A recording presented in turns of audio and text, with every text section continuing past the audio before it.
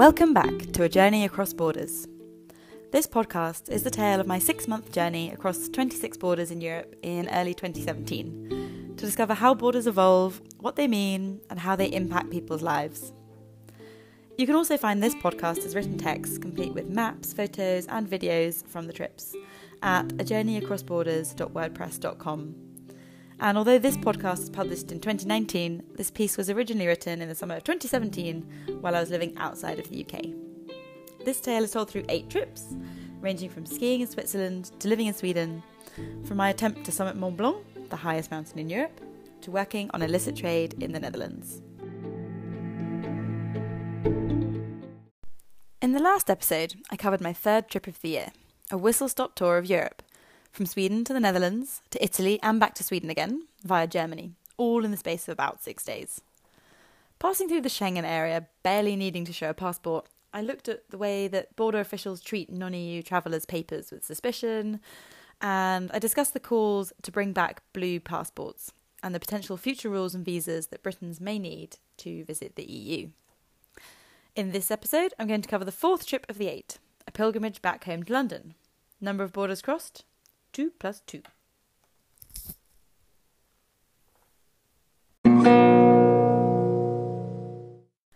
During my semester in Sweden, I twice had to make a pilgrimage back to my hometown of London for a significant event or an interview. Aside from the flight being a little time-consuming, it was otherwise not too inconvenient, as there are roughly 30 direct flights daily between Stockholm's 4 airports and London's 6, with prices as low as £27 for a return trip. With over 8 million inhabitants, London is the largest city in the European Union, over twice the size of its runner-up Berlin, and according to MasterCard's Global Destination Cities Index, it hosts 19.88 million foreign overnight visitors per year, making it not only the most popular city for tourism in the EU, but also second in the world, beaten to the top spot by Bangkok.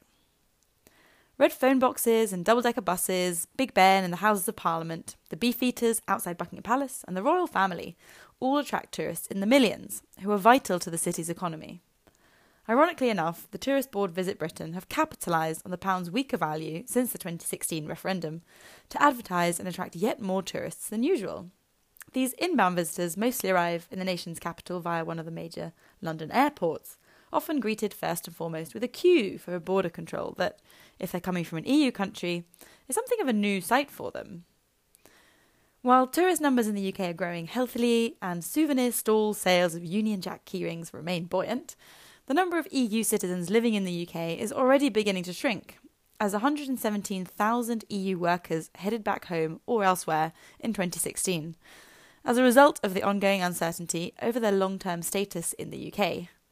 A recent Deloitte report suggested that 47% of highly skilled EU workers in the UK were considering leaving over the next 5 years due to this uncertainty. Others no longer feel welcome in the UK. For example, after large numbers of Polish residents in particular experienced xenophobic abuse and threats in the immediate aftermath of the 2016 referendum. As a result, there are grave concerns over how the UK will meet the skills shortage and fill the jobs currently occupied by 3.2 million EU citizens if more continue to leave, particularly as the more highly skilled people depart. Of course, London is something of an exception in Britain, with its extremely multicultural workforce and its tolerant open atmosphere, as London Mayor Sadiq Khan is keen to emphasise, and as is demonstrated by the fact that 60% of London's population voted to remain in the EU. London appeals to the highly educated and very highest skilled EU workers, the Eurostars as they're called, are attracted to a veritable Euro city, according to sociologist Adrian Favell. London's reputation as a multicultural environment stems from 2 separate periods of freedom of movement. Firstly, that of the Commonwealth until 1962, accepting thousands of Jamaicans, Pakistanis and others from the former colonies, and secondly, that of the European Economic Community, later called the EU, from 1973 until 2019. There have in fact only ever been 11 years in which Britain has actually had control over its borders, in the period between 1962 to 1973.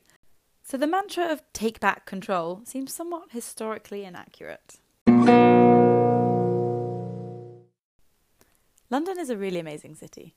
I've lived in London on and off since 2012, and I've written a list of 80 things that every true Londoner has done. So if you're next in London and wondering what to do, then I can recommend quite a long list of things for you to tick off. So head over to my travel blog at thewelltravelpostcard.com to find that blog.